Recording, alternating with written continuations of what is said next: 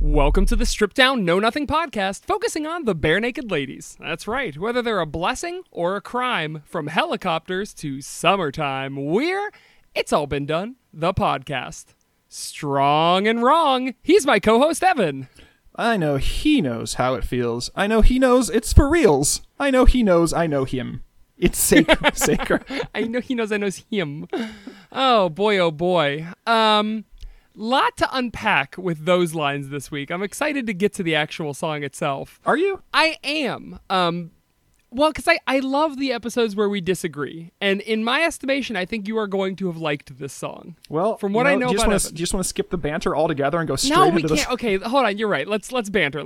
We got to banter for at least 7 or 8 minutes before we get into it. Yep, this is what the listeners come for, is details about our children, our personal life. Did you ever have any cool watches when you were a kid? I had a Transformers watch. Oh, God. I mean, I feel like watches were all like... all thunder, no lightning for me. Like, okay. I always wanted a watch and I wanted to wear a watch until I got one on my wrist, and I'm like, this kind of sucks. I just don't like having stuff on my wrist. Like, I'm not horrible. A jewelry guy. I don't wear rings. I wear glasses, and that's about it. But right. I just don't like stuff dangling on me. So the watch was like, oh, why would I strap this to my wrist when there are clocks everywhere? Yeah, for real. And now in the age of cell phones, anybody who wears a watch is a fucking weirdo, to be honest. They're out of their minds. There's an eccentricity about wearing a watch, especially like an analog watch, right? Okay, yeah. I mean, it's really more of a status symbol, I would think, right? It's not eccentricity. It's I'm rich. Yeah, the only thing I see, that's it. Anyone who has a watch, someone has rich. A $2. You can get watches for pretty cheap that look nice, right? Yeah, but there's no reason to wear one. There isn't. Yeah, I mean, it's an accessory, right? It's a piece of jewelry now that also happens to tell time, right? Yeah. Oh, man, utilitarian jewelry. That's my jam. What other... Oh, go ahead. I remember the exact moment when I knew that, watches had, gone all the way through. It was when my friend came, I think it was in high school or something, and he had a watch that just had a smiley face on it. And then 2 little dots that went around the edge, like a minute hand and a second hand, but they weren't hands, they were just dots that went around the edge, and there were no numbers on it. Okay, so 100% and I'm like, well, how do you ornamental. even use it to tell time? He's like, you just kind of guess, because kind of where the 1 is, right? So you can guess it's 1:10 right now, and I'm like, it's 2:30, dude. That sucks. So boy. That was where watches officially jumped the shark for me. Sure. Was your friend's smiley face watch. I do like the idea of utilitarian ornamentalism, if that's a term. So, can we think of other jewelry that you can wear that can serve a functional purpose? Like a ring with poison in it, where you could slip it into your rival's drink. Exactly, that's a great one. Oh, signet ring, where you press the little signet down there, and no one can have this ring but me. Sure. Well, I was thinking maybe we invent some, maybe earrings that are can openers. Okay, we're back in the pitch session. We're back in the. I gotta play the Pitch Zone theme song. Hang on. Pitch zone. 2 bitches doing pitches. 2 dumb bitches using our social work degrees to pitch items. Yeah. So what else do we have? What about a retainer that you put in your mouth, to keep your teeth straight? But it's got those those little Sobe flavor water packets or whatever. Yeah. You can jazz up your drink, jazz up your water, Propel Fitness water. It's got you can slide one of those in there, and that way you can just drink regular water, and everyone's like, oh my god, he's so healthy, but you're really juicing it with Crystal Light or something. It's like a filter. It's like a Sobe filter. I thought it was a little flavor packet on the roof of your mouth that you could pop with your tongue, arsenic, and drink it. It's when you I don't know if you ever came to this realization, but the food all mixes in your mouth anyway. Mm-hmm. So I like to eat beans on my hot dog, but I don't like to get sticky fucking baked bean juice all over my hands. Sure. So I'll take a bite of beans and take a bite of hot dog, and it's basically you have beans on your hot dog without getting them everywhere. Well, and so this is literally the same experience. You're drinking water, but you're also juicing it with Tang or a Kool-Aid. Sure. Oh, it's a full-on Kool-Aid packet. Kool-Aid, yes, absolutely. I would say there's some level of, we eat first with our eyes, Evan. Mm. So if I eat the beans and then the weens, it's that's fine. But really, the presentation of the beanies on the weenie, big old sloppy dog, the big old sloppy dog. That's what does it for me. There is something to be said about the tactile just getting a big sloppy burger in your mouth and juice and shit going everywhere. Sure. All the toppings. That's a delight. That sounds like the grossest thing in the world, but boy, did that make my mouth water. Talking about shit flying everywhere once I bite into that burger. They tried yummy, that. They yummy. tried that thing with like Google Glasses, where you could like watch and like they would put things on. I don't know if those are still even a thing, but like I feel like that would just be super distracting. Yes, they are not a thing, and they were super distracting. I was at Otakon one year, a big anime convention, and some dude was like, "Hey, can I take your picture?" And I was dressed in a cosplay. I was like, "Yeah, sure." And he just like looked at me, and then he like winked one eye, and I was like, "What the fuck is happening?" And he then said, "Oh, it's Google Glass. Do you want to try them on?" It was cool as hell, but I can easily see why they are a dead technology now. It was very, very, very weird, very distracting. Those are like one of those future technologies that you see all the time in like sci-fi movies, like where it's like heads-up displays in your eyes, but like in reality that would be horrible, and it would just be like you'd get hijacked by like ads or something. You know, you'd hear like an ad for Grammarly or something in your ears because you've got smart ears. Yes. Or like and or like the computer thing where it's not like a computer screen, but it's like a I'm making numinous gestures with my hands right now, listeners. I see it. Like I'm conjuring something, but like where the computer screen's like in the air and you're moving around and touching everything. Oh, Minority Report that, like, style. They can do that. It's just no one likes it. It's really tiring and it's irritating. It like gives you like strain. Sure. Yeah, absolutely. Yeah. I wonder how many of those future inventions are totally feasible at this point, but like they're just like flying cars. I don't know if we could do that, but I feel like there would be 100 times more accidents if there were no roads and like nothing to keep you in the right place. Unless they were like robot cars or something like that. Unless they were like, God, I want self-driving cars to be right now. I love traveling, but I hate driving. That's just, I don't understand the pushback against them. I mean, people are afraid. I mean, we can't even get people to reliably wear masks in this country. Well, it's like, fair. You know, like, so I think that, God damn it. There's just so many. Sorry, I said it's not a dark road. Man, it was my fault. It's, a dark road and a self-driving car. But how much fun would that be? I know we've talked about on the show before. Like, you get into a car and you just like take a nap or something. You wake up at your destination, or like watch some TV. Yeah, read a book. That'd be amazing. I would have so much more time. I would actually read books. Like, that would be great. That would be so fun to actually read a book. You wouldn't. You would just play video games. Nice try. The Switch exists for a reason. Yeah, I feel like all video game systems would be portable then in that case. Yeah. Or they would all make. You know, you could just plug them into the car. Or you could plug them into the car. I want those windshields that have like news reports all over them and shit. Yeah, that's some future garbage. Google Glasses for your car? Yeah, Google Glass for your car, I guess, basically. Google windshield glass.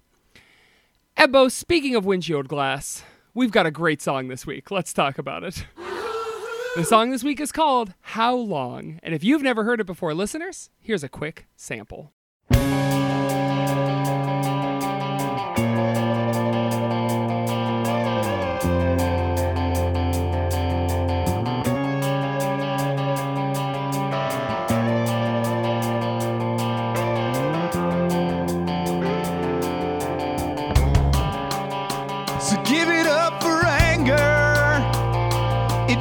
Strong. Did you just put in the Red Hot Chili Peppers?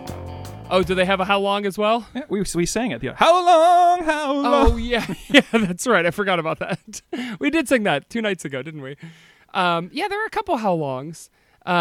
This, I would say, is the least strong How Long. I don't know all the How Long, so I can't really judge this merits based on the other ones. But sure. In our tradition of immediately tipping our hands, I didn't hate this song, but I didn't like it either. By the way, How Long by Charlie Puth, by Ace, by the Eagles, by Rod Stewart, by Dire Straits. So there's been a lot of How Dire Straits How Long. I just imagine it's How Long. That sounds about right. Do you think that like a one hit? I'm sorry to interrupt. That's okay. But do you think that like a one-hit wonder, has there ever been a one-hit wonder that just put out one song, it was a hit, and then they're like, okay, we did it, let's live off of that for the rest of our lives? Goodbye. God, I bet, knowing musicians, I'll bet the answer is no. We don't have we don't have a catalog. We barely have a band. Man, that would be so weird. I feel like that is the direct result of a genie wish. Like, Genie, I wish to be rich, and then the genie puts out a #1 single in their name, and they didn't want to be a musician anyway. 100%. Would you be okay with that? Let's say you unearth a genie, and by the laws of things like that, he's indebted to you. And you're like, I wish for my band 2D6, my amazing nerdcore rap band, I wish nerdcore to come back in a big way, and I want to be the forerunner of it, and I want to be big. And then you get like, the genie's like, okay, here's what you do. And he just lays out this entire album, and he's written the whole thing, put the beats together, put the raps together, and it is fucking genius, right? Okay. He's a genius. Oh, love it. And all you need to do is perform it, and it's within your capability, you and Cliff's capability of performing it. Okay. Would you be okay performing that for the rest of your lives, even knowing that you did not produce it and you had nothing to do with it, but everyone thinks you did? And the genie's like, it's cool, I'll be a ghostwriter, it's not a big deal. I just get freed now to work my evil on the world. Are genies ghosts? No. In like in Islamic like mythology, they're not ghosts, they're spirits, but they never were people. Oh, okay. They're just How sort can of you like have a spirit outsiders. of something that was never a person? Okay. Outsiders. Interesting. Like Pony Boy, Cherry. Okay. Stay golden. 100% I would be okay. If somebody wants to do my fucking work for me and give me all the reward, there's no universe in which I am not down with that. And it wouldn't eat at you ever? No. What? I mean, maybe I'll even be out with it. Like, I'll put the genie writing credit on there. I don't care. That's what musicians do. Nobody writes their own songs anymore. But you don't consider yourself an artist then? Like, No, you don't have God, any no. You don't have any pride in your art? Oh, hell no. No. No. I think you do. Oh, no. My friend, have you heard my songs that I do? No, I have no pride. I have heard your songs over, and my son sings them to me because some of them are on my mix. Sure. No pride, no shame. That's the way I live my life. But would you, if somebody wrote a book and slapped your name on it? I think about it because I don't think I ever want to stop writing. So it'd be really shitty for me to have like this like Game of Thrones, like the Song of Ice and Fire, and then go back to writing garbage that I write. Like, and to like be like, because you'd have to either go, all right, a genie did this. Right. And the rest of my stuff is the rest of my stuff. Or you'd have to be like, I'm never going to write again. I'm never going to produce music again. This is just what I'm doing. Never gonna write again.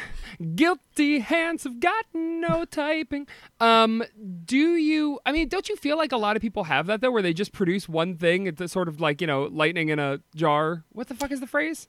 Lightning in a bottle. Lightning in a bottle, thank you. They do, but I think that but they produce it. It isn't an external force that's producing it for them, right? Yeah. What if, okay, let me set out another scenario for you. Except in the case of Bare Naked Ladies, where it was Duffy's Muffies all along. Right. What if the genie said, I'm going to write it for you, and I'm going to erase your memory so that you think you wrote it. But at this moment, you will know right now that you did not do this. That'd be horrible, because then I'd be like never able to recapture, like, it's not even that I can't recapture it, it's that I literally didn't do it. I can't, there's no possible way for me to write this well again. So you would say no to the genie? I mean, I don't know what kind of world I live in where I free a genie and he gets to decide what wishes he grants me. It's a real monkey's paw. You didn't phrase it correctly. That's not how the song goes. How what song goes? I'd bury that wish deep in the ground. Yes, you will not turn your whole world upside down. Oh boy. Hey, let's talk about how long, shall we? We should have jibber-jabbered for longer at the beginning, because now we got way off track in the actual meat of the episode here. You can always tell when we loved a song because we spend so much time talking about it. 100%. Ev, what the fuck was this a pastiche of? You're better at nailing the pastiches than I am. This is okay. I know that Ed's like turned a new like hard rock alternative leaf. Right. And I get that. He's like angling for this hard rock edge in his vocals and like songwriting, and it's worked for me in previous songs, but it didn't like quite come together there because I felt like this is like a song by committee. Like Ed is clearly the driving force of this song, but then like fucking, it might have been Ed, it might have been Kev who came in, or who's like, okay, here's what we're gonna do. We're gonna make after the chorus, we're gonna just do this fucking Allman Brothers, like this Doobie Brothers, Allman Brothers, like 38 Special style guitar riff, like sure. right. Right. I know you know how it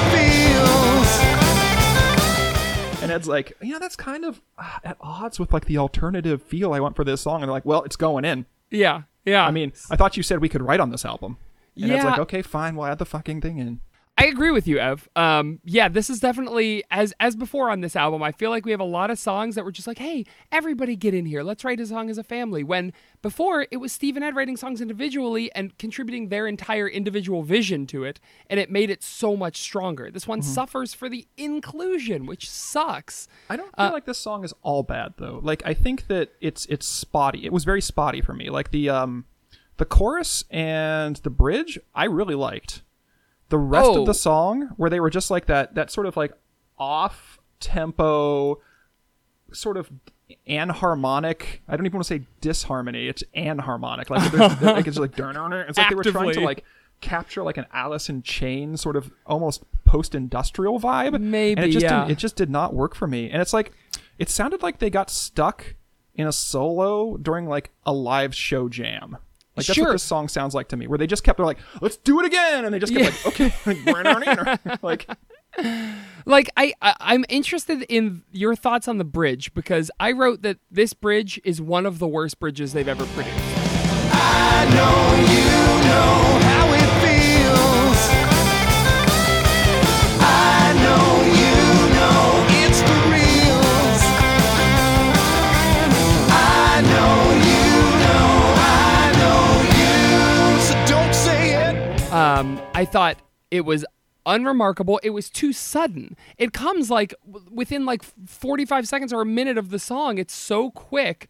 And it's in, it's out, and there's not enough push and pull. I feel like Bare Naked Ladies used to be really good at tension. Like, we're gonna hold off on the chorus here, we're gonna hold off. This one's just like verse, chorus, bridge, verse, chorus. Like they've lost their sense of how to write a song. This one is so ready to give you everything that it loses everything it wants to do, I feel like. Does that make sense? Yeah, it does. I think that I liked the bridge because of like the weird guitar experimentation.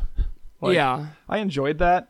It didn't jive with necessarily the vibe of the song, but at the same time, it jived with the chorus of the song. And I feel like the chorus and the bridge were kind of plopped in, and they felt like a different song. Yeah. A different, better song that I liked better.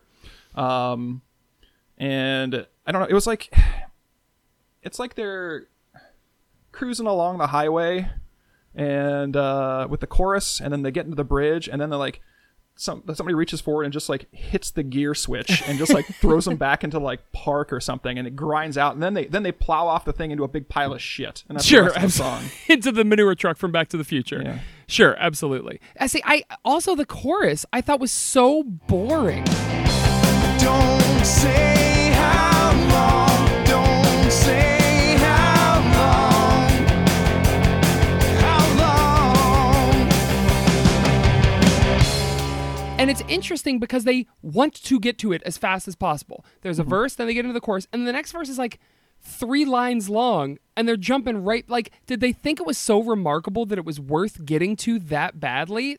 I think you're doing them a disservice, because I feel like they were reaching for almost like a punky beat with the like punk rock almost, and not like, I'm not saying like punk rock, man. I'm saying like Blink-182 and Green Day. Like, oh, so that's what I'm saying. Like, sort of, because like a relatively stripped down song, heavy on the guitar, fronting 2 guitars basically, and quick, get them in, get them out, and it just felt too well produced.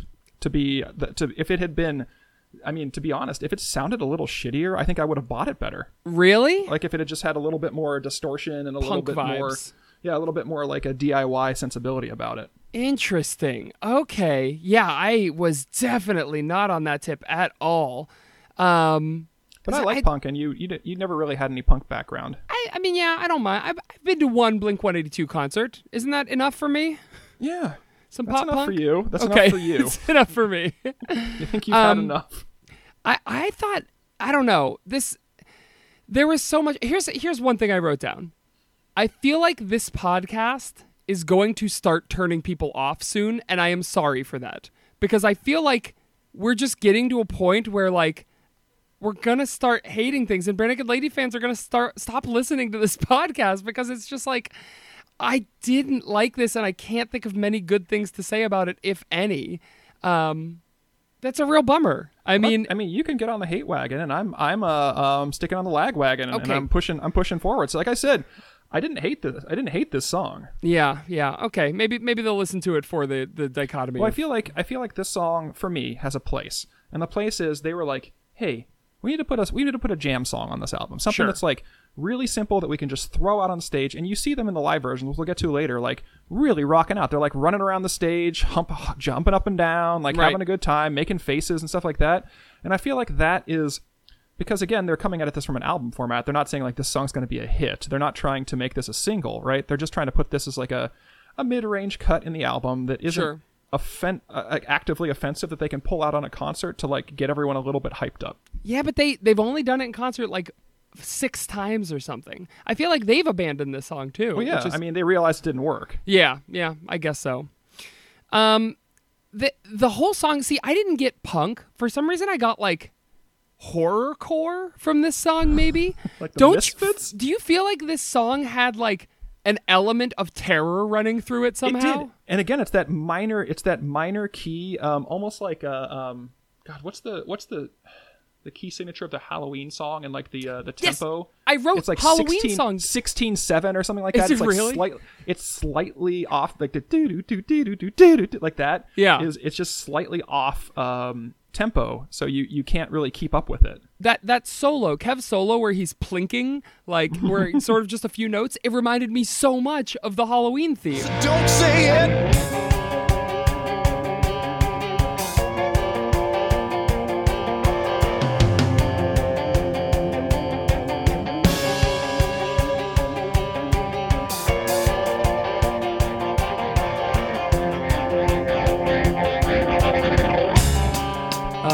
Yeah, that I got a lot of that running through this. But there's the whole song feels like it's trying to like incite panic somehow, right? There's like unresolved long chord stretches. There's these like driving drums, like something is chasing you. Even the guitars in the outro are kind of sort of ghostly a little bit, which kind of made this an interesting follow-up to Jerome. But they're doing like a weird like guitar noises.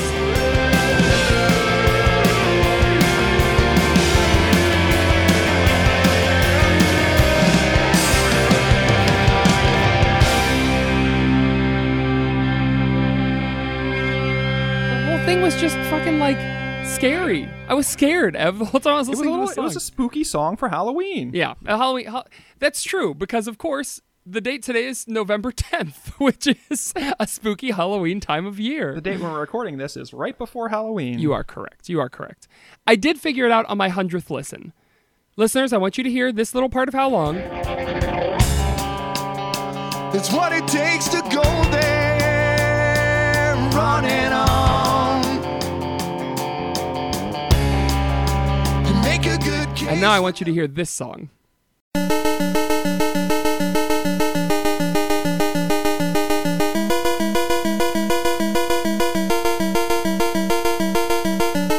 That's right. This song sounds exactly like Birdo's theme from Super Mario Bros. 2. I think that the two songs are virtually indistinguishable from one another. And it's weird that I think that because on the Holiday album, I also said one of the songs in that reminded me of Super Mario Bros. 2. So I'm not sure at this point if it's them or if it's me. If I just hear Super Mario and everything, or if these guys are obsessed with that Koji Kondo Hey, goodness. maybe it's the next read. That's a fun. Oh, are you going to do video games or just Super Mario games? Just Super Mario. You really wouldn't be limiting yourself. They go tennis, they drive on go-karts, they have Yeah. parties. They've got a pretty fleshed out rogues gallery. Yeah, they do. Well, yeah, they do. I would say Most that's of them true. are mushrooms, but No, most of them are turtles. They're rogues. I don't care. Okay, I know you don't care. Have you ever played a Mario game, Ev? Yeah, I've played at least 10 Mario games. That's more than I would think from somebody who doesn't game a whole lot. I game a whole lot. I just don't game in the same circles that you do. I'm a turn-based strategy boy. I'm Sure, a PC yeah. gamer. You love your Norse garbage. What is that game called? Norse garbage. You got Baldur's it. Gate. Nope. What is Nope. the game? Norse garbage. I love Norse garbage. Yeah, there are a couple things that I will say that I enjoyed in this song. 3 things specifically. Okay. The in media res opening. We've talked about this before, but he just drops you with, "So give it up for anger."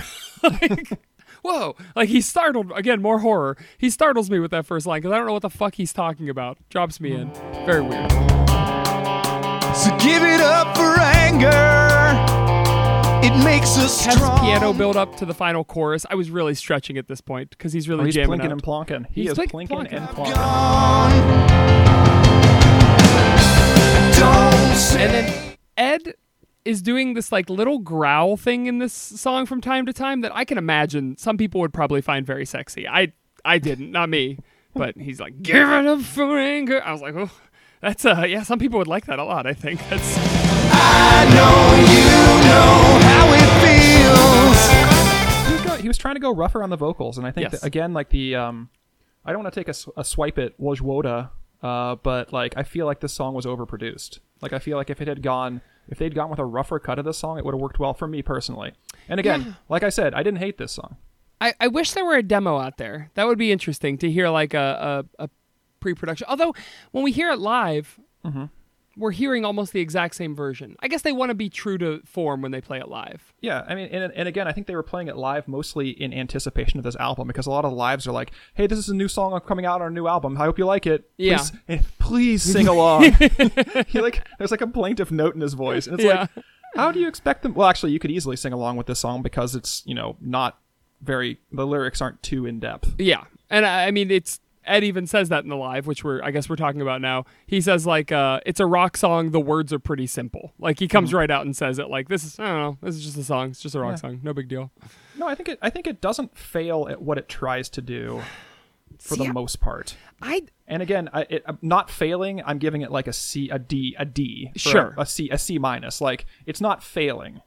See, here's my thing though, is what do you think it's trying to do? It's trying to what? Just be a simple rock song. I think it's trying to be a simple rock song that they can play in concert and that they can rock out to because there's room for like extended solos here. And I think that's what Ed might have wanted when he was writing this song.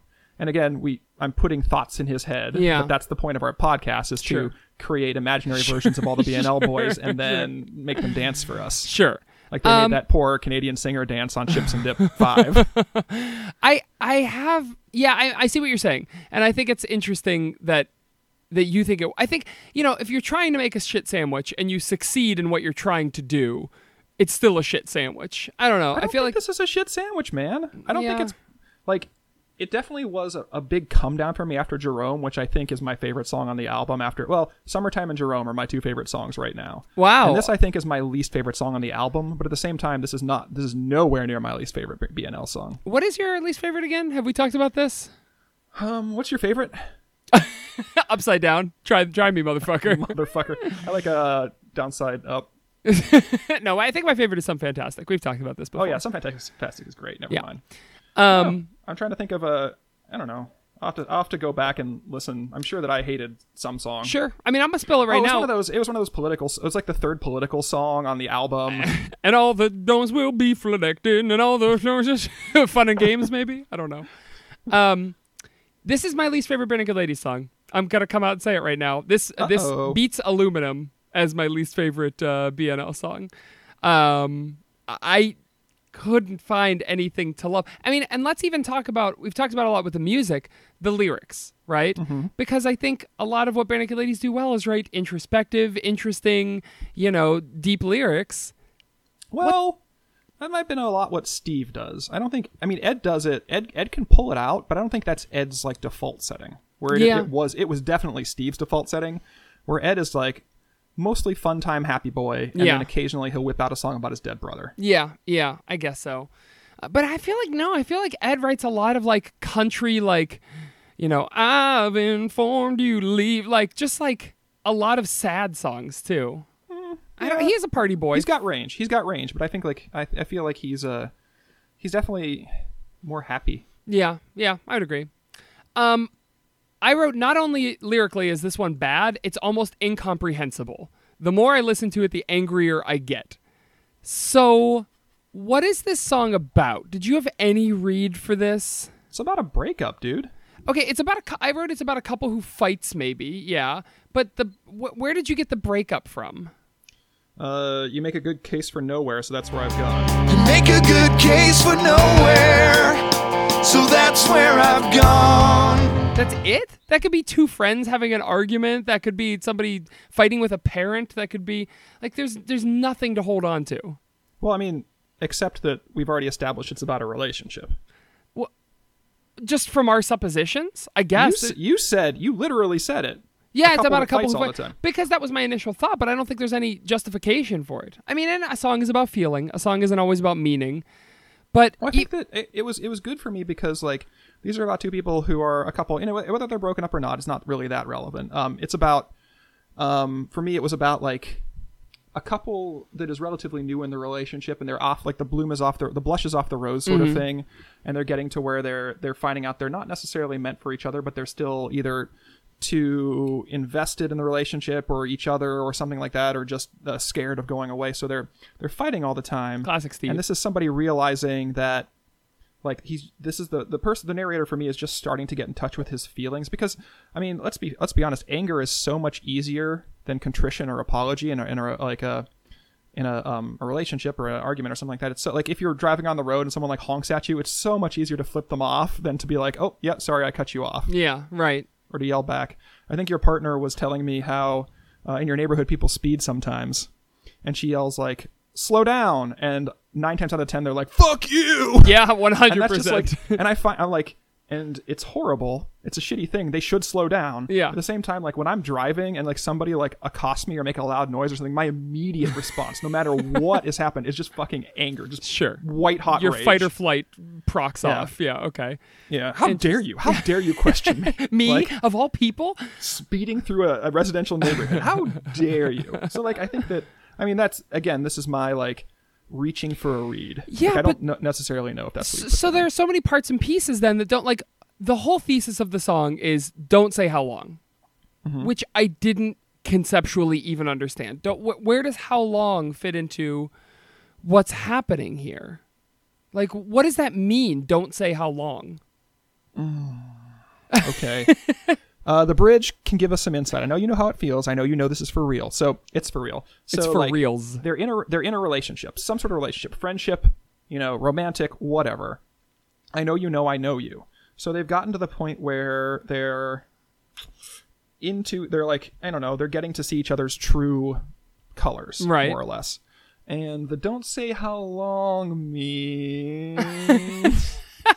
You really vamped for a long time with that bridge thing, which I agree with you. You don't have to have an answer, Ev. I think that it's meaningless. And maybe Ed had a meaning in mind when he wrote it. And again, this brings up the whole idea of like, who do artists write for, themselves or their audience? Like, if he's writing for himself, fine, but he can't expect me to be totally on board with this. And maybe this should just be a song that he plays to himself before he falls asleep at night. Again, I mean, some song, like, not every song has to have a narrative through line, right?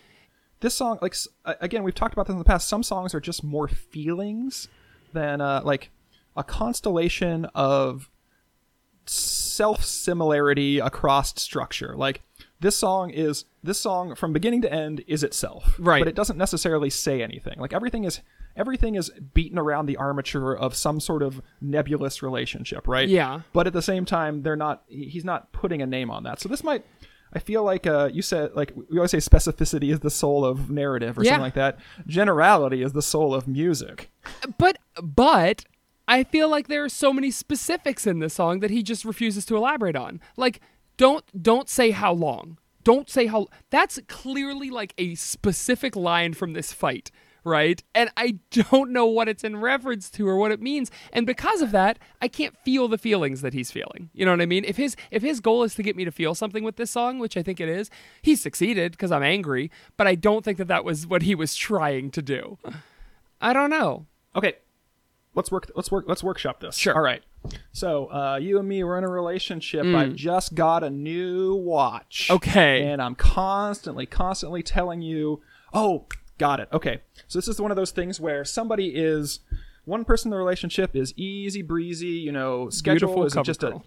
Yes, it's just a suggestion, like, yeah, we'll be 15 minutes late, yeah, we'll be 20 minutes late, it's not that big of a deal sort of thing, where the other person wants to be on time, and they're arguing like, hey, I'm saying, hey, it's just really rude when you say you're going to be somewhere. Right. And you show up 15, 20 minutes, half an hour late, And it just shows you don't value the other person's time as much as your own. Don't say how long you're going to be. Don't say how long. Is that what you're aiming for? And I've got this pocket watch. I've got this watch now. Jesus Christ. And so what I'm doing constantly, this watch becomes a symbol of the friction within our relationship. Right. So I'm saying like, we got 15 minutes. We got 15 minutes till we have to be out the door. Uh-huh. And what do you say back? Don't say how long. Don't say how long. We got 10 minutes. We got 10 minutes, hon. Okay. All right. Come on. This is great. I love that you've invented a narrative because, again, that's what this podcast is. But that's so remarkably specific. Also, do you think it's don't say how long, or do you think it's don't say how long? Do you think he's telling the person to not say? He's talking about his dick? Don't say how long it is. Don't say how long. I've never looked at it. I don't want to know now. Well, it's like the mystery, like when you're dating a guy and you're not trying to check anything out, and you're like it's the anticipation. Don't say how long. Sure. Don't say how long. I want to be surprised. Although I've never really figured out whether a big dick or an average sized dick is preferable, because I've heard it both ways. I think it takes all kinds of. For men and women. Yeah, I think it takes all kinds. Or even a small Some dick. people I don't know. love I that. think that I've heard that some women and men prefer smaller dicks because the big dicks are painful. Sure, absolutely. Were you looking to the side to confer with your agent, like if you should be talking about this sort of thing? No, I was looking out the window to see if any of the trees are dead. Oh, okay, I see. All right. Yeah, okay, interesting. That's okay, I'll tell him. Yeah, it's fine. My agent says you're cute. Oh, thanks. Are they single? He told me to send this message to you, and you're supposed to circle yes or no. Okay, got it. Yeah, just forward it to me on Zoom. I'll figure it out. Got it. Yeah, I don't know.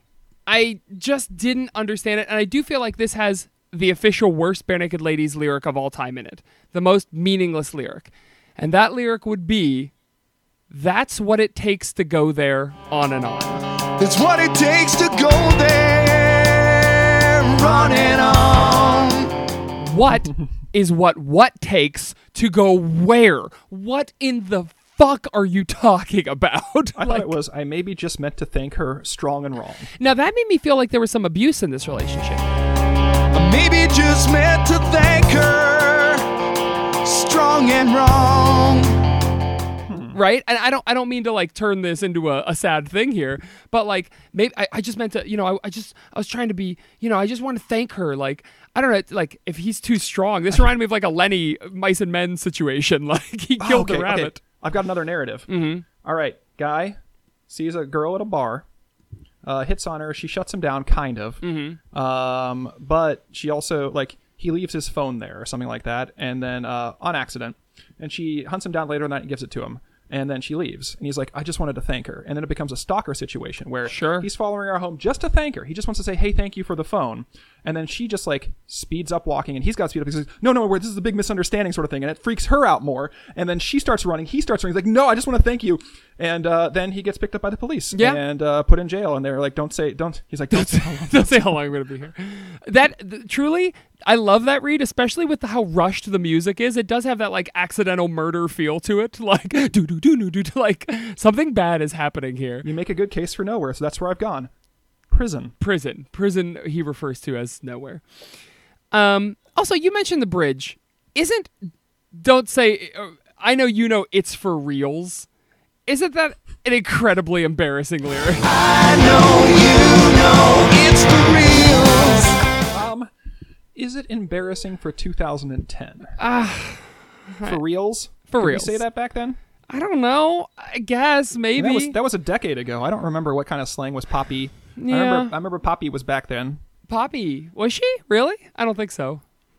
No, the slang poppy. Okay, I see. I thought you meant the That's YouTube where she took artist. her name from. Oh, I see. Sure, of course.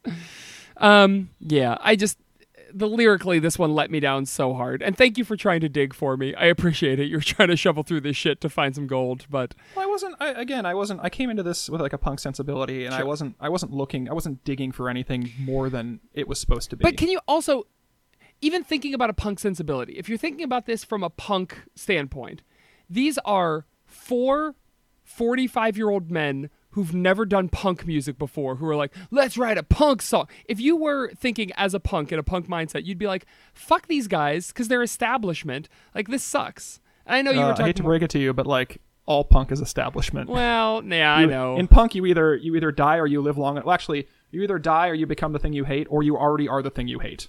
Sure.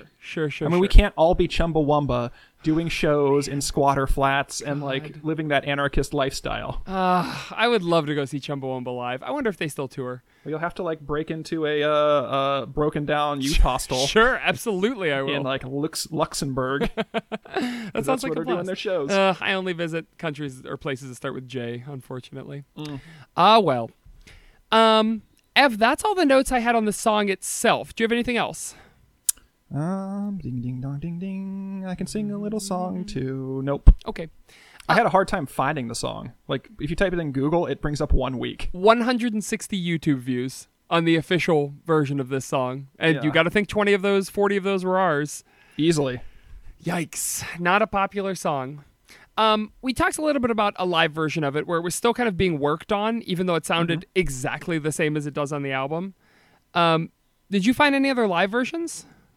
I found one in Boston. Okay. I found one in Milwaukee. Oh, and okay. Then I think and they were all, they were very similar. Right. In the Boston one, the sound quality was really bad, and Kev's guitar was way over mic'd. Oh, so really? it sounded like shit in the beginning, but then he tightens it up towards the end. And it's moving around a lot in Milwaukee, and Kev is trying to rock out, but it just makes him look like he pooped his pants on stage. God, I wish we could attach videos to this podcast. That's fun. Sad. Yeah, I don't want my beautiful boy to poop his pants. Did you see that this was one of the few songs that Ed did for his live streams? He did the song on May 22nd, 2020, just a scant few months ago. Nope. Okay, well, he introduces Tell me all about it. He introduces it. He says, I'm excited to do this request. That was a request. He says a request from his son, Lyle. Oh, Lyle. Lyle wanted to hear this song. Lyle said this song is wicked. So that was Ed saying that his son loved this song. He said he wanted to get Lyle on the stream, but Lyle didn't want to be on because Lyle doesn't love attention, which makes me think, we talked about this maybe last week or 2 weeks ago. Would you want to get on stage with your dad and do this song? Obviously, Lyle's not so down with that. His dad said, okay, this time you can't chew gum the whole time. Yeah, exactly. Yeah. I think that was what that was the deal breaker for him. This song seems, watching him play it up close, where he's actually, it seems very technically challenging. This seems like a difficult song to play, which is kind of interesting. Well, it's got those guitar licks in it and stuff like that, and it's got that, again, it's got that off-tempo minor key sort of riff. Yeah. I think that's what unsettles you, right? It's like something is coming for you. Yeah, absolutely. It's like the It Follows song. Yeah.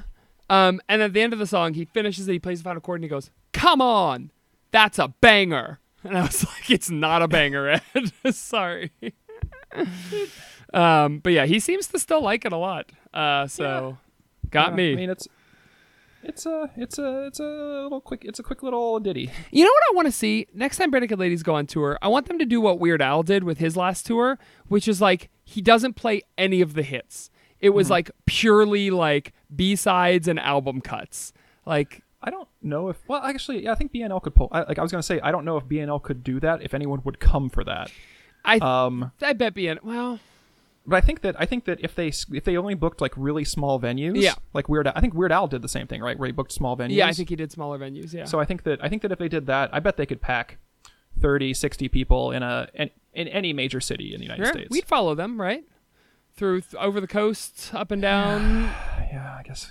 You don't think we could do Japan, travel? Jakarta, I get it. That's right. Java. We could do travel diary audio logs. That would be fun. Oh man. Okay. Yeah. So anyway, those are the only live versions I found. I think that's it. Ev, will you tell me which science fiction movie this song resembles? I will, happily. It resembles, of course, you can tell by my awesome Watto impression, that this is, of course, the Star Wars prequels. What? Phantom Menace, Attack of the Clones, Revenge of the Sith, all of it. Ed wanted to cram it all into one tiny song. Okay.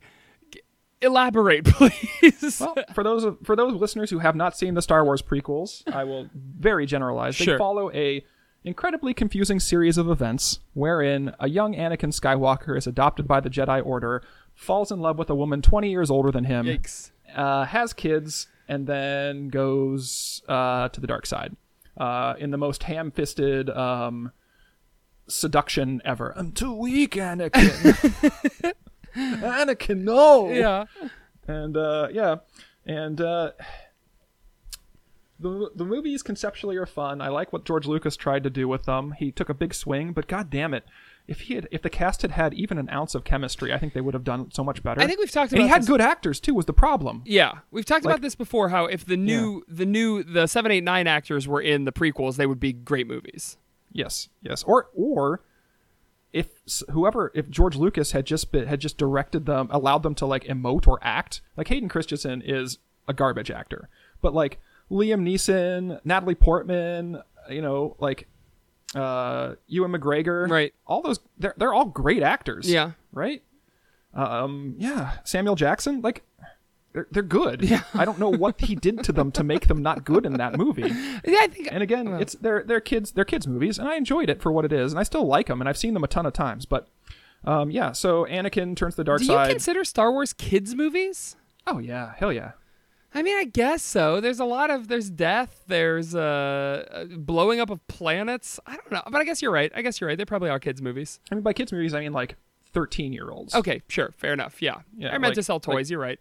Tweens, Sure. yeah. And teens. But like, yeah, I don't know. But this song is clearly about the Star Wars prequels. Ed saw them, apparently got a big boner for them, and was really excited. Starts up, give it up for anger, the dark side. It makes us strong. That's literally like a quote from Give it up. Palpatine. Sure. He threw his hands up in the air and said, "Give it up for anger." Count Dooku. I'm sorry to interrupt you. My partner and I are watching Star Wars: The Clone Wars TV series right now, 133 episodes of joy. And I'm realizing how little of Star Wars I actually absorbed, because I feel like I am my mother all of a sudden. Like a character will pop up and I'll go, okay, who are the, what did they do again? Who's Count Dooku? Count Dooku's the bad guy? Is the Republic bad or are the Separatists bad? I don't... So are you watching the Clone Wars, like the Cartoon Network, like... not the Tarkovsky one or whatever. Okay, you're watching like the animated series. CG, yeah. CG one? Yeah. I hear it's really good, and we wanted to watch it. I hear it is good too. I started watching it once, but I still had so much hatred for Anakin left over that Sure. every time he was on, I was like, oh god, I fucking hate They do that a guy. fucking horrible job. We're maybe 10 episodes in on making him sympathetic at all. He's our main character, and everything he does is bad, and he's not intelligent, and he just refuses to listen to anyone. He sucks. As a main character, he's uninteresting and bad. I think I see what Lucas was trying to do, and I like it. Like somebody who is like dude bro Jesus Christ. Okay, right? yeah. Like, I mean, obviously he grew up in slavery, in benevolent slavery. Sure. I sold your mom to a man who loved her. That's sweet. Fucking little Annie. And like, he grew up in benevolent slavery, but like he was blessed right from the beginning. Like, and not Jesus Christ in that he has to suffer for anything. Like every bit of suffering he brings on himself. So it's irony in a very classical sense, Sure. where his own failings, contribute to his fall. But at the same time, like, I feel like Lucas tried so hard, and you can't really telegraph that sort of stuff in, I don't know, 7 hours of movie, I guess. Like, I don't know. I feel like with a better writer and a better actor and a better director, like Anakin's pathos would have come across a lot better.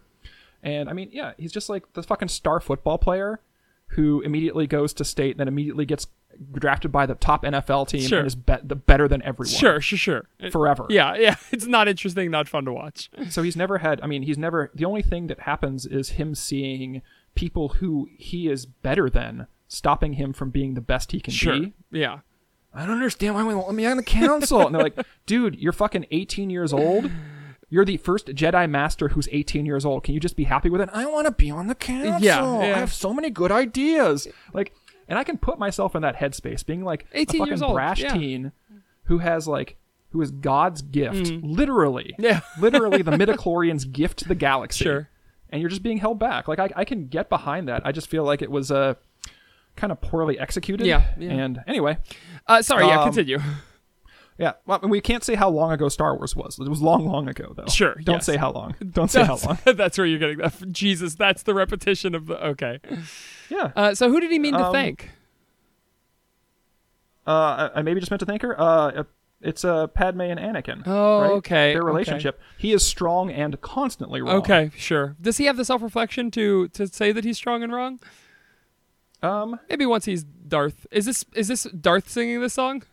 I think it's Anakin in a lot of periods throughout his life. Okay. Like it's just a generalized. Again, like I said, this is more a mood. Sure. This is like Anakin mouth moods. Sure. Okay, got it. So yeah, Anakin strong and wrong.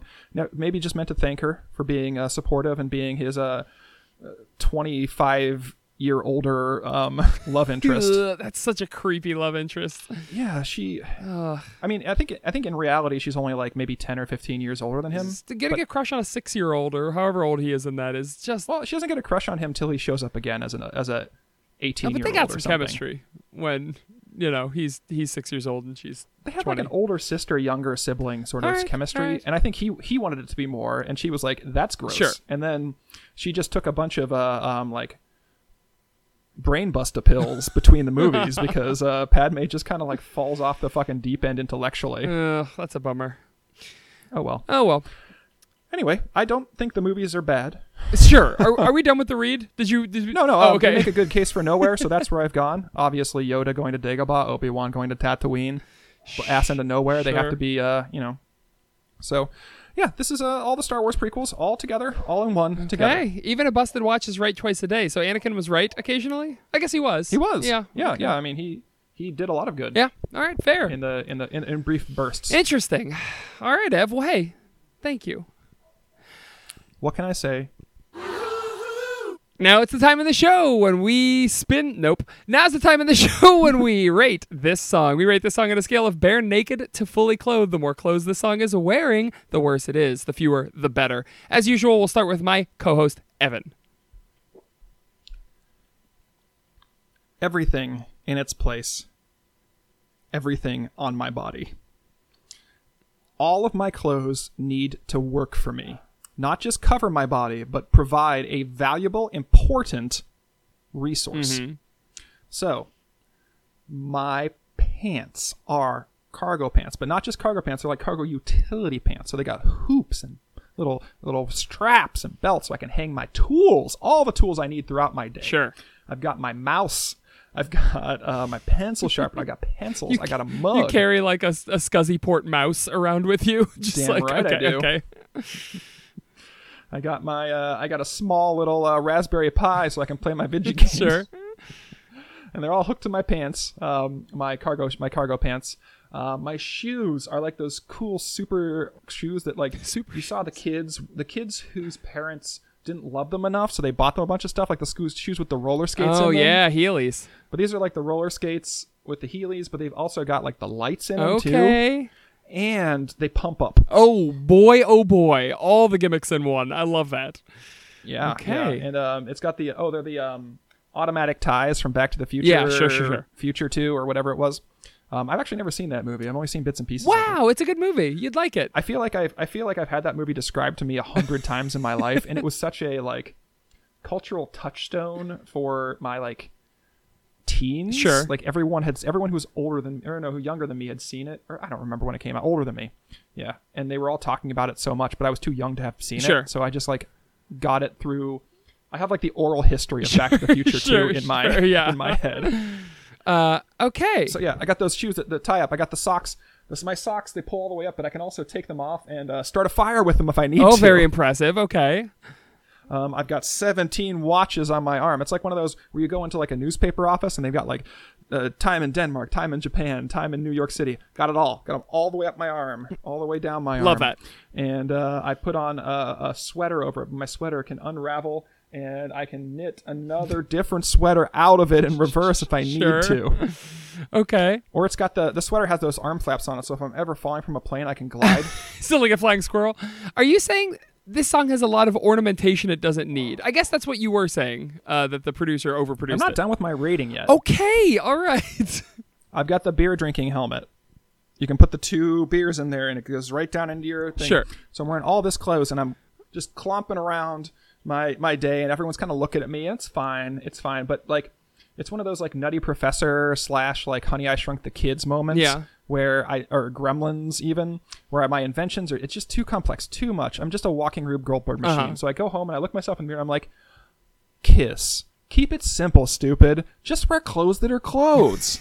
For your health. So I put on a t-shirt, t-shirt, shorts, shoes, socks. It's a little cold, so I'll put a long sleeve shirt over that, and then a nice stocking cap to keep myself warm. Okay. And that's what the song is me. Just keep it simple, stupid. Keep it simple, that's stupid. That's what the song's trying to do. Okay. You don't need all this extra clothing. You don't need all those extra watches. You don't need... Oh, Morty. You don't need a retainer that injects crystal light into everything you drink. Retainer that puts crystal meth into everything you drink. For me, I open my eyes, I wake up, and all around me is just white. And I'm like, well, the year is. Where am I? I don't know what the year is. I can't remember anything of. Long ago. All I remember, my name is Saker, and I think I have a family somewhere out there. And I get up, I look around. I'm wearing what I'm wearing right now, just a t-shirt, some pajama pants, and so I'm wandering around. Headphones, glasses. I have a watch on, which I look at my wrist and I say, that's weird. I never wear a watch. I tap it a couple times and it's broken, so that's strange. So I look around me, and as I'm looking, I'm in like a square room, like perfectly square, and on each wall, and including the ceiling and floor, it looks like there's like a door. So I go and I touch the door, and it pshes open, and I crawl through this little door, and I'm in another white room that looks exactly like the one I was just in, with doors on the top, bottom, and each of the sides. And I go, what? I'm in the Cube. They've trapped me in Canadian horror movie The Cube. So I keep looking around. I open another door, and I walk in there, and there's a skeleton. And I go, oh God, there's other people in there. They've died for some reason. And I go through another door and another door. Oh my God, it's you, isn't These it? blank the rooms. Skeleton is you. Maybe it is, because then I see a partially decomposed body 3 rooms later, and it does have a curly wig on top of it, and it has tatters of clothing, and I'm like, oh fuck. And then the next door I open, Just a bad production company trying to make it look more and more like you. I open the next door, and instead of it being a blank room, when I open it, there's a face right there, and it's smiling at me, and it's me. And I like fall down and start backing up to the middle of the room as this other me crawls through. And as it crawls through, I see it's got like 100 shirts on. It looks like it's trying to like cheat the airport luggage code, and it's got it's made shoes and socks out of pants and shirts. It's got its like part of its head wrapped up. It's wearing watches all up and down its arm, probably 150 watches, and it says, You got the working one, didn't you? Let me see your watch. Give me your watch, buddy. I'm just me. It wouldn't hurt to give yourself your watch, huh? It's fine. And I'm backing up. And of course, he's fashioned a shiv out of a pair of glasses that he got at some point along the line. He stabs me to death. He steals my watch. He puts on another shirt. This is the infinite Saker that will just forever be collecting watches and shirts, trying to find the working watch, not realizing that even a broken watch is right twice a day. He could just be happy in the Cube and not ever have to leave. Well, if he's got a watch that he'd need, 24 times 60 watches. 24. Oh, right. For it to be right all the time. Oh, that's his goal. Yes. He just needs every minute, he just needs to look at one watch up his arm. Really, it's 12 times 60. Because these watches they aren't 24-hour watches that have a really long... I don't know. I mean, are they military time or are they regular? They're analog watches. Okay. Yeah. So yeah, that's this is me. Well, he would need to return because he'd have one entire side of his body is AM, the other side is PM. That's good. I do like that quite a bit. Yeah. So he has to collect them all. He has to get somebody with 1201. He has to find the 1202. He has to find the 1203. 24, so that's 1440 watches. Yeah. And that's what's happening. He's just going through and collecting all the... And he's, of course, eating me as well. This is a cannibalistic feral Saker at this point. He's got to eat you. I know. There's no other sustenance. This is a Stephen King story. He also needs to, molest you a little bit. Oh, boy. Okie dokie. We'll be right back with more It's All Been Done, a Barenaked Ladies podcast. Hey, Ev. What are you drinking there, bud? Green tea. Ooh, yummy. Stash green tea. It's very good. It's the first. It's the green tea that I found that tastes most like the green tea I had when I was in Japan. Oh, really? Oh, okay. It's very good. I don't like the the Japanese green tea is a little too strong for me. The ones you get out of the can. You don't like the bitters. Yeah, I'm a You're sweet not a bitter boy. boy. I'm a sweet boy. I gotta say. You're the sweetest Aw, boy. thanks, bud. Take a licky. Yeah. What's your favorite drink? If you had to choose one drink to drink for the Beer. rest of your life, beer? Oh, I wouldn't want to just drink beer. Sorry, I didn't quite finish my question. Yeah. I guess if I had to pick a drink, it'd be water. Really? But I wouldn't want to drink Okay, anything. but like, what if? Hold on. Let's add more hypotheticals here. You would be perfectly healthy for the rest of your life, no matter what you chose. But I have to drink it. You don't have to drink it, but you can't drink anything else. Every time you But try, if I didn't drink it, I wouldn't die. correct. Would you just not ever drink again? I mean, I would probably pick some sort of alcohol, right? Would you? Because then I could just go through my day normally and not drinking anything, and then I could go home and drink beers and be perfectly healthy. Sure. Okay. That's a good one. I think I'd pick a milkshake. Right? You don't want a milkshake like 24 hours a day? I mean, I like a good milkshake. Don't get me wrong. Like I could go for a good milkshake once, twice a week, maybe. Period. I feel like I'm constantly thinking about milkshakes. My entire life has been one long. Well, we have gone on vacations that you planned. You're like, hey, we could drive out of our way for just 2 hours, and there's this Shake Shack that has like 144 different flavors. It's only 2 hours there, 2 hours It's back. called Cookout, and God, I wanted to go there so bad. You Southern listeners know what I'm talking about. Never been to a cookout. It's just like a Sonic, right? I guess, but you can get a corn dog as a side. So that's a thing. Dude, I'll get you 100 corn Yeah, dogs. but it's They're- not the they're same. I want 33 cents. I have a list. I have to mark off every fast food restaurant I've been to. Well, the thing is, like, corn dogs are like one of those things that you can buy, like a frozen corn dog at a grocery store, throw it in the microwave, then stick it in the toaster oven to crisp it up a little bit, and it tastes exactly like every other corn dog everywhere. You don't think? I bet you there's some gourmet corn dog place out there. I bet you there is a gourmet corn dog place. You think it but I tastes the don't same? think. But yeah, but I bet that. But 98% of corn dogs you find in the wild Sure. in restaurants are going to be the same as a frozen corn dog because that's what they Yeah, get. absolutely. It was like one. There's got to be one factory somewhere in like Jerome, Arizona, who makes corn dogs. 99% of the world's corn dogs. Yeah. Oh, that flashed me back to going to Chili's when I was like 8 years old with my mom and grandma, and they served me a corn dog that was still cold in the middle. For shame, I haven't been back to a Chili's since. It truly turned me off for the rest of my life. Should we at Chili's with this episode to try and get some free food? I doubt they would give us free food for just ragging on them. Something that happened 27 years ago. And honestly, I don't think I would. I mean, I guess I would if I got a whole free meal at Chili's. Like, all right, man, you got a $200 limit. Get whatever you yeah. want. I guess I'd go to Chili's, but like, Of course. they're not going to give you a free meal. They're going to give you like, all right, buy one get one free appetizers. Sure, yeah. They might try to make it right and give me a gift card or something. I'm gonna at Chili's. With this episode. We're gonna get their attention and we're gonna tell them that they need to be sending me stuff. The only thing I haven't been to Chili's in 20 years easily. Yeah. And the only thing I know about Chili's is like the Goblin from the band Necrogoblicon loves Chili's. What the fuck? There's a goblin in the band? Necrogoblicon is a amazing metal Uh-huh. band, and everyone should listen to them. And one of their members gets and dresses up as a goblin. Okay, cool. Just is a fucking goblin. I've never seen him without his So makeup in on. character, he loves Chili's. The goblin. And in character, he loves Chili's. See, interesting. Okay, cool. That's fun. What a fun band. That sounds like a good time. They're a great band. So Chili's. What the fuck were we talking about? Hey, you know, What was the Chili's logo? Was it Chili's a celebration of food? Is that what it was? I didn't know they had a slogan. I think it's probably Chili's. Bring a coat. Does that check out? Oh, with baby back ribs. They did the baby back ribs, right? Chili's. Yeah, they did. Did you ever see that guy's funeral? The guy who sang the No. Baby Back Ribs song? It was like Baby Back Ribs themed, his funeral. It's amazing. I'll send you a video later. No thanks. You don't want to see it?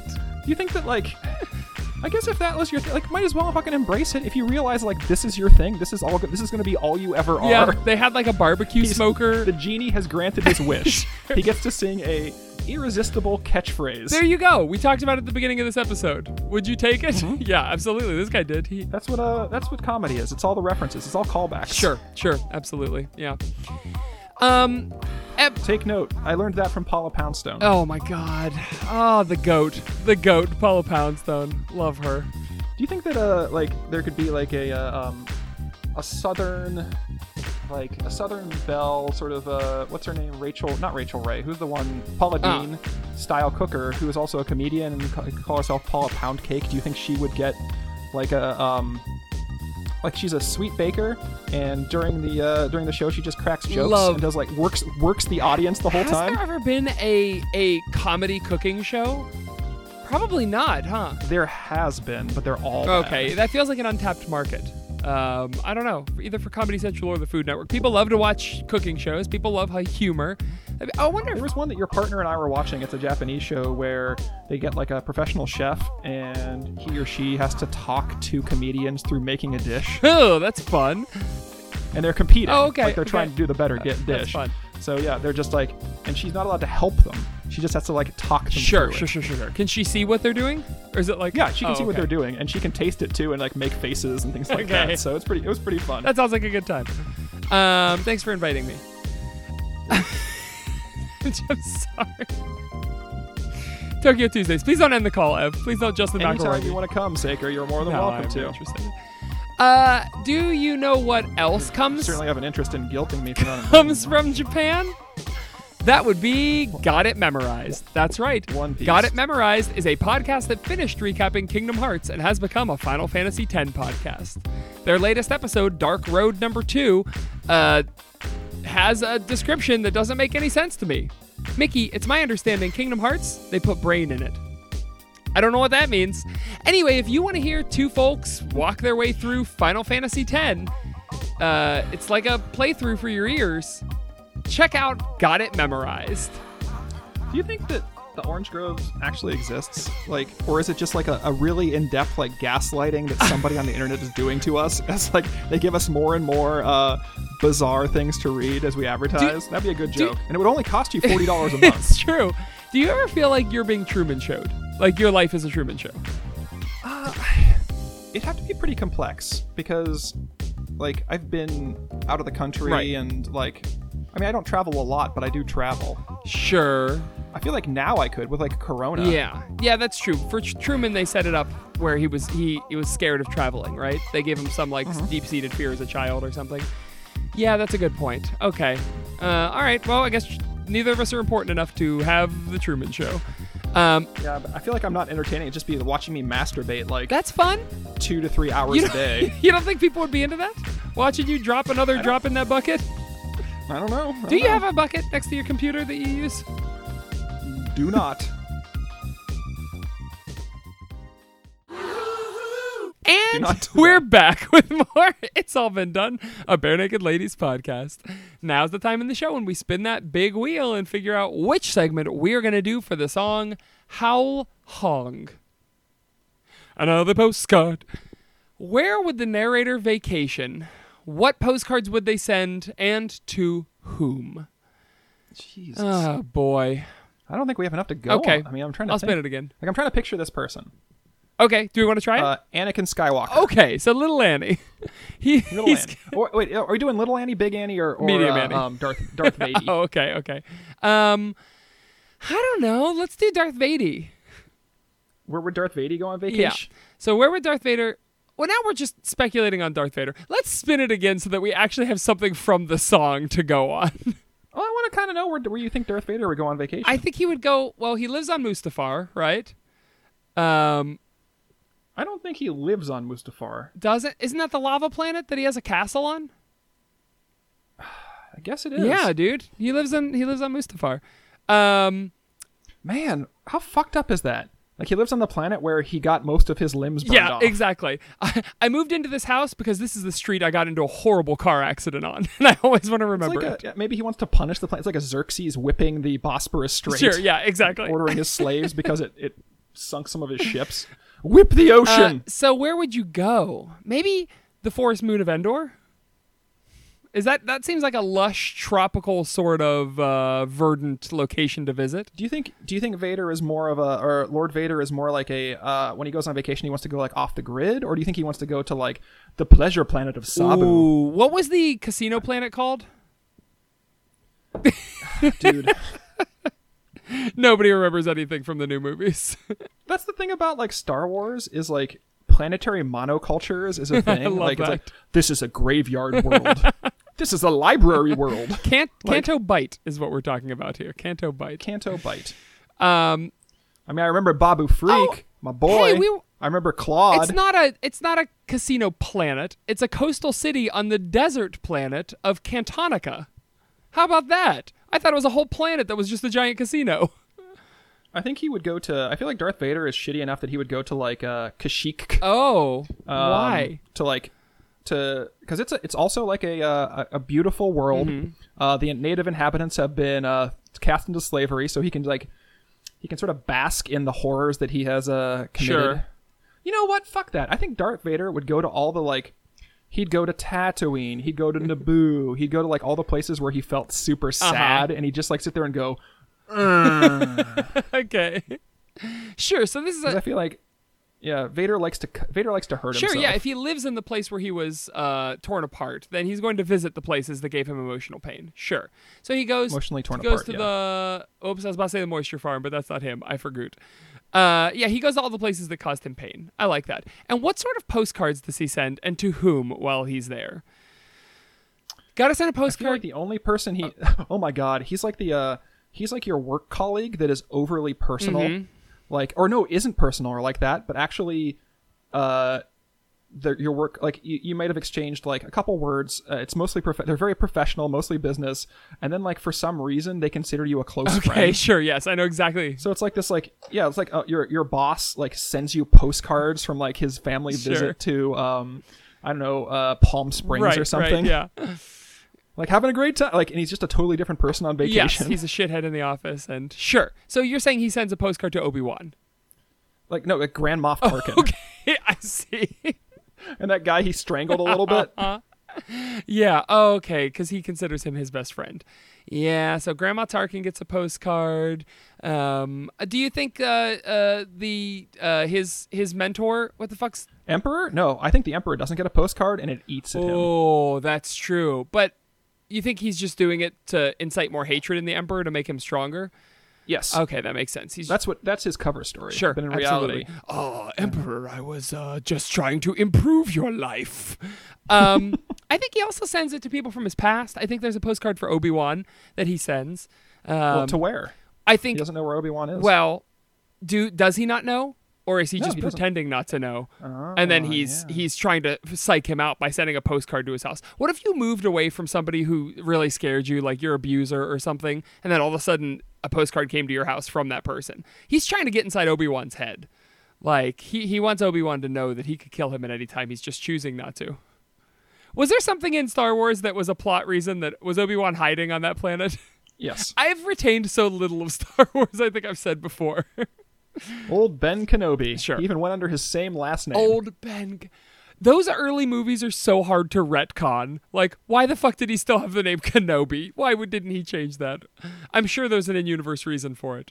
But, Well, the hut space isn't really controlled by the Empire. okay.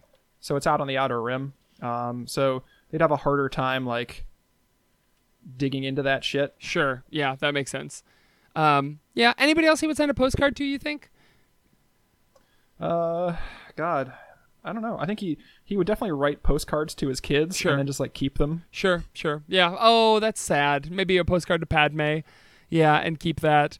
It's Interesting. like when he throws the Emperor over and Luke takes his mask off and he's like, "I'm your father," and it's impossible. Sure, And sure. then like his mask comes off and he saves his life, and then he like open my chest plate and he opens it and it's just like hundreds of postcards fall Oh, out. no. Like a they're all Mr. Potato addressed to Head's Luke. butt. Luke from Daddy. Oh, so cute. Oh, I love that idea. Well, actually, he doesn't even know what the kid's name is because he's like he got burned up before Padme even had the kids. Yeah, that's right. He doesn't. Does he? Oh, he knows he has twins, right? Yes, he knows. It's He part of knows, the he knows he prophecy. has twins, but he doesn't know their names. Yeah. And it's fucking Lucas. Like, Padme and Leia both die of like sadness. Yeah. Women in fucking Star Wars, like, my heart Super is shitty. broken. Yeah. Really. Because the medical droid that's working on Padme is like, she's perfectly fine. She's She just just sad to death. doesn't want to live. That sucks. By the way, I'm reading a lot of theories right now. Kenobi might just be like the Smith of the universe, and so he kept it to hide in plain sight. Like, oh, Ben Kenobi, he wouldn't keep his last name. That can't be Obi-Wan Kenobi. Like, so people were thinking like by keeping his last name, it was a genius move because no one would expect him to keep his last name. Which seems like a real revisionist history version of what is happening in those movies.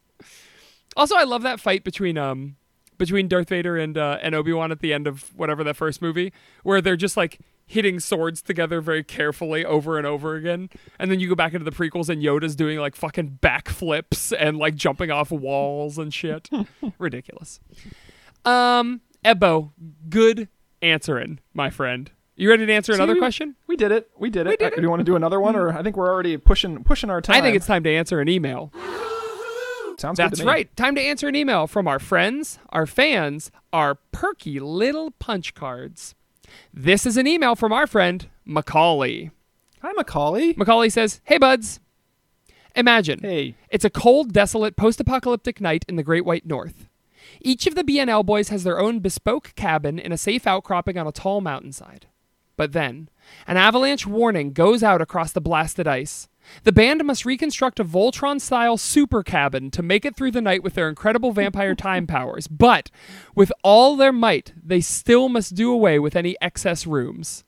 What parts of their house do they save? How does this Frankenstein-esque cabin look to the swarms of creatures gathered in the valley below? And what songs do they sing to get them through the icy deluge? Will they survive? Is Steve invited? Sending my best to you and yours, Macaulay." And yes, I have added this to my morning routine. Thank you, Macaulay. You'll recall in several episodes ago, I asked viewers or listeners to think of a question every morning and send it to us. Macaulay has sent us quite a few right now. They've done a great job. And for note, you don't have to ask us questions about bare naked ladies. Like, I don't know why everyone keeps asking us about bare naked ladies. Like, it's strange. Just you can ask us questions about anything. So this question is an odd one.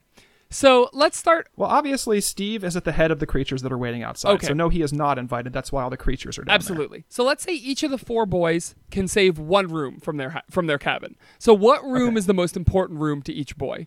Tyler, kitchen. Done. We don't have to question it. Kevin, I feel like Kevin has a greenhouse / solarium. For sure. Yeah. It's a greenhouse, but it's like cut in. The glass is cut in such a way that only it lets down shafts of sunlight. Beautiful. Instead of like sunlight everywhere. Yeah. So he can like pause and reflect on a beautiful orchid. Yes, absolutely. And sometimes he puts gels over the shafts of light, that purple light, a green light. It's also an aviary, a hummingbird aviary. 100%. So he can hold out one delicate finger because his bones are only strong enough to support the weight of a single hummingbird. Any more will snap his finger like a broken like a twig. Yeah. I think Jim, of course, saves the lab. He is working on a lot of experiments that he can't afford to sacrifice right now. The beet lab. The beet lab, yeah. He's cooking up some hot beets. But I think it's got beakers. It's got a sunroof for the lightning. Well, he's trying to perfect like the perfect bass note. Oh, he's trying to come up with like, a secret chord that he could play to please the Lord. It's not a lab in that like a mad scientist sense. Like you walk into it and there's just a vague unsettling thing because you don't it's more felt than heard. There's like a low bass thrum in the room that like it infiltrates your thoughts and your bones. Yeah. And you feel your chest like vibrating in tune with this low like bass line. Sure. And he says, "Hold on, I've been trying something." And you feel the bass vibrate with you, and now that it's inside you, he's controlling your body by strumming the bass. Oh, shit. He's trying to create the first all bass band. It's amazing. I bet those Imagine exist. a band with 4 bassists. Hold on. I need to search for all bass band because I'm sure one exists. Let's see. All bass bands. All bass metal band Extinction Level Event. That's amazing. I'll put in some Extinction Level Event right here.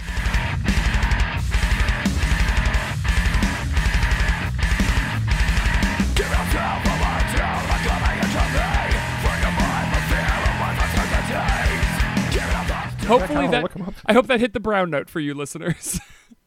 Wowie wow wee wow. Wow wee wow. Okay, what does Ed keep? I think Ed keeps his son's room. Oh, Lyle's little room. And they all 4 boys have to sleep there, unfortunately. So we have a kitchen, an aviary / greenhouse, a child's room, and a lab. Great. Okay, so this is our Franken cabin that we have. How does it look to the swarms of creatures gathered in the valley below? Ah, boy.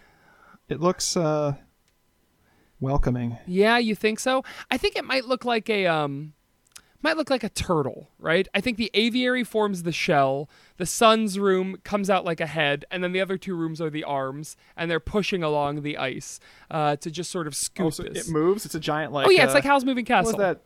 What was that movie that came out with all the cities that rolled around that nobody? I don't know. It's like Peter Jackson's Infernal Engines or something like that. Sure, that sounds right to me. Whatever it was. Yeah, absolutely. Why? What is the point? Kind of got no. The point of having a moving city? Because it's a post-apocalyptic world, and you need to like travel around to look for resources or something. Okay, and, like, that's fair.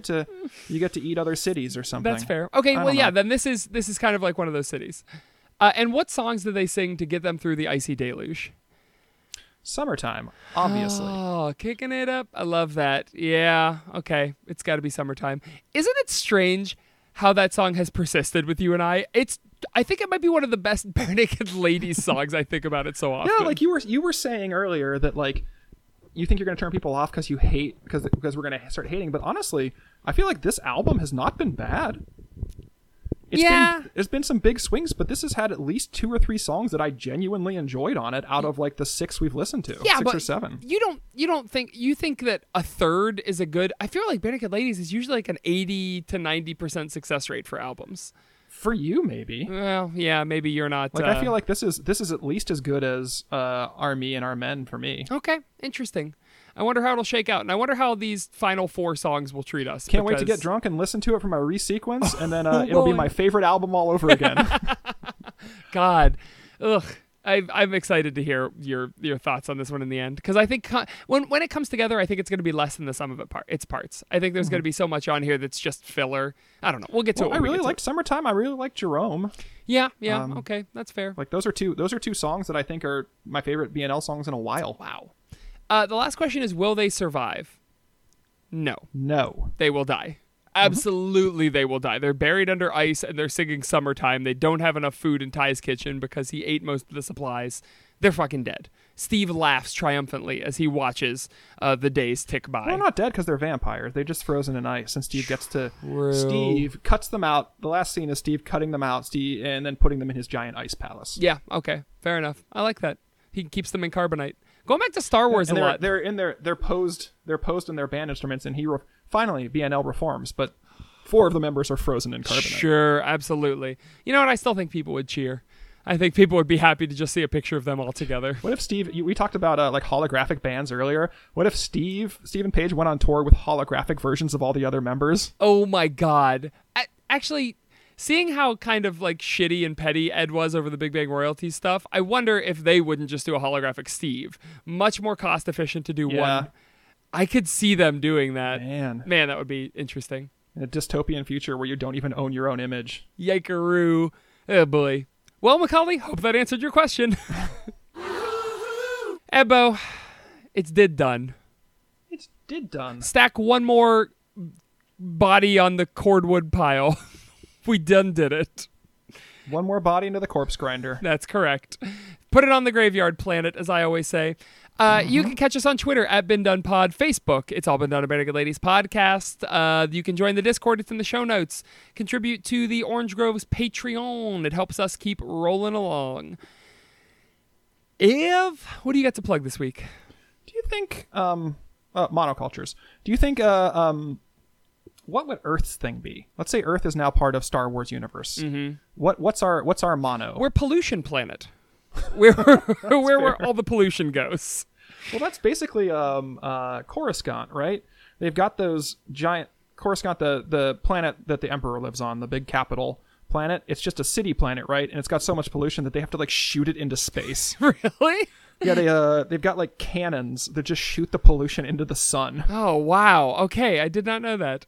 That's so we would be. You think there's only one pollution planet in the whole galaxy? No, No. I think there's tons of pollution planets. Okay. Yeah, definitely. I was thinking like Star Wars in a lot of ways is post scarcity, and we're kind of like it's like kind of like an internet phenomenon, right? Where you'd want to be the entertainment planet, right? You want to be the art planet, but like everybody wants to be the art planet, right? Yeah. Everyone wants to peddle their art. So like, you know, there's thousands of creators or tens of thousands, millions of creators. Everyone's a creator nowadays, right? and everyone is desperately trying to get your attention. So Yeah. you know, people who are actually consuming are the white whales now in this scenario. Yeah, for sure. So I feel like So do you think there's a consumption planet?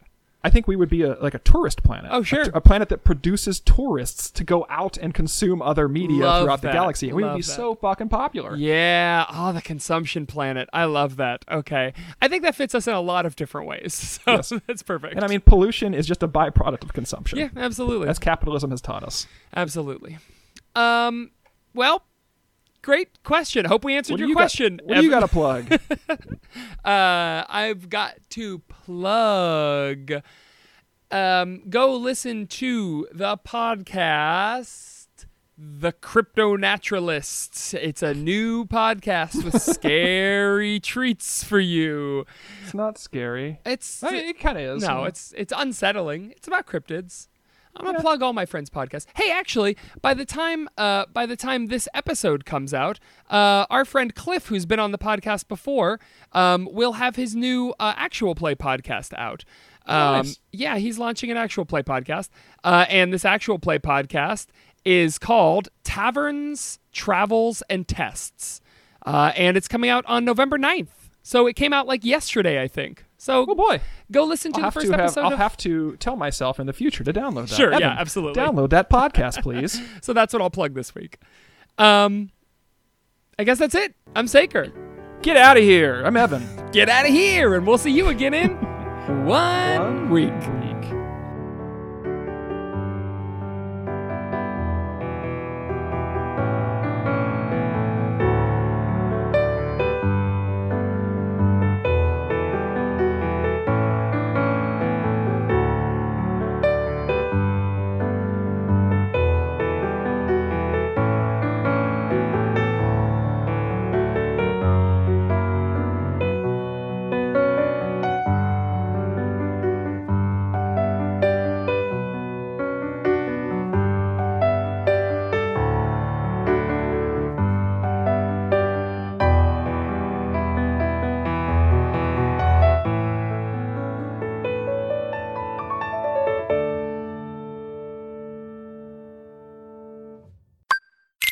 We're the hosts of Got It Memorized, what used to be a Kingdom Hearts recap podcast. We did the impossible and finished recapping all of Kingdom Hearts. The whole thing! Now, fueled by our own hubris, we've endeavored to recap other things. We've covered The World Ends With You, and now we've moved on to Final Fantasy X. After that, we'll do more tasks that humanity previously thought impossible, like creating Cold Fusion, accessing the Akashic Records, and folding a piece of notebook paper in half more than 7 times. Find Got It Memorized on the Orange Groves Podcast Network, on your favorite podcast app, or do what we did and approach a pulsing dark monolith in the middle of your city, promising otherworldly powers in exchange for audio catalogs of JRPG franchises by whispering the secret words of power, Got It Memorized. Blitzball!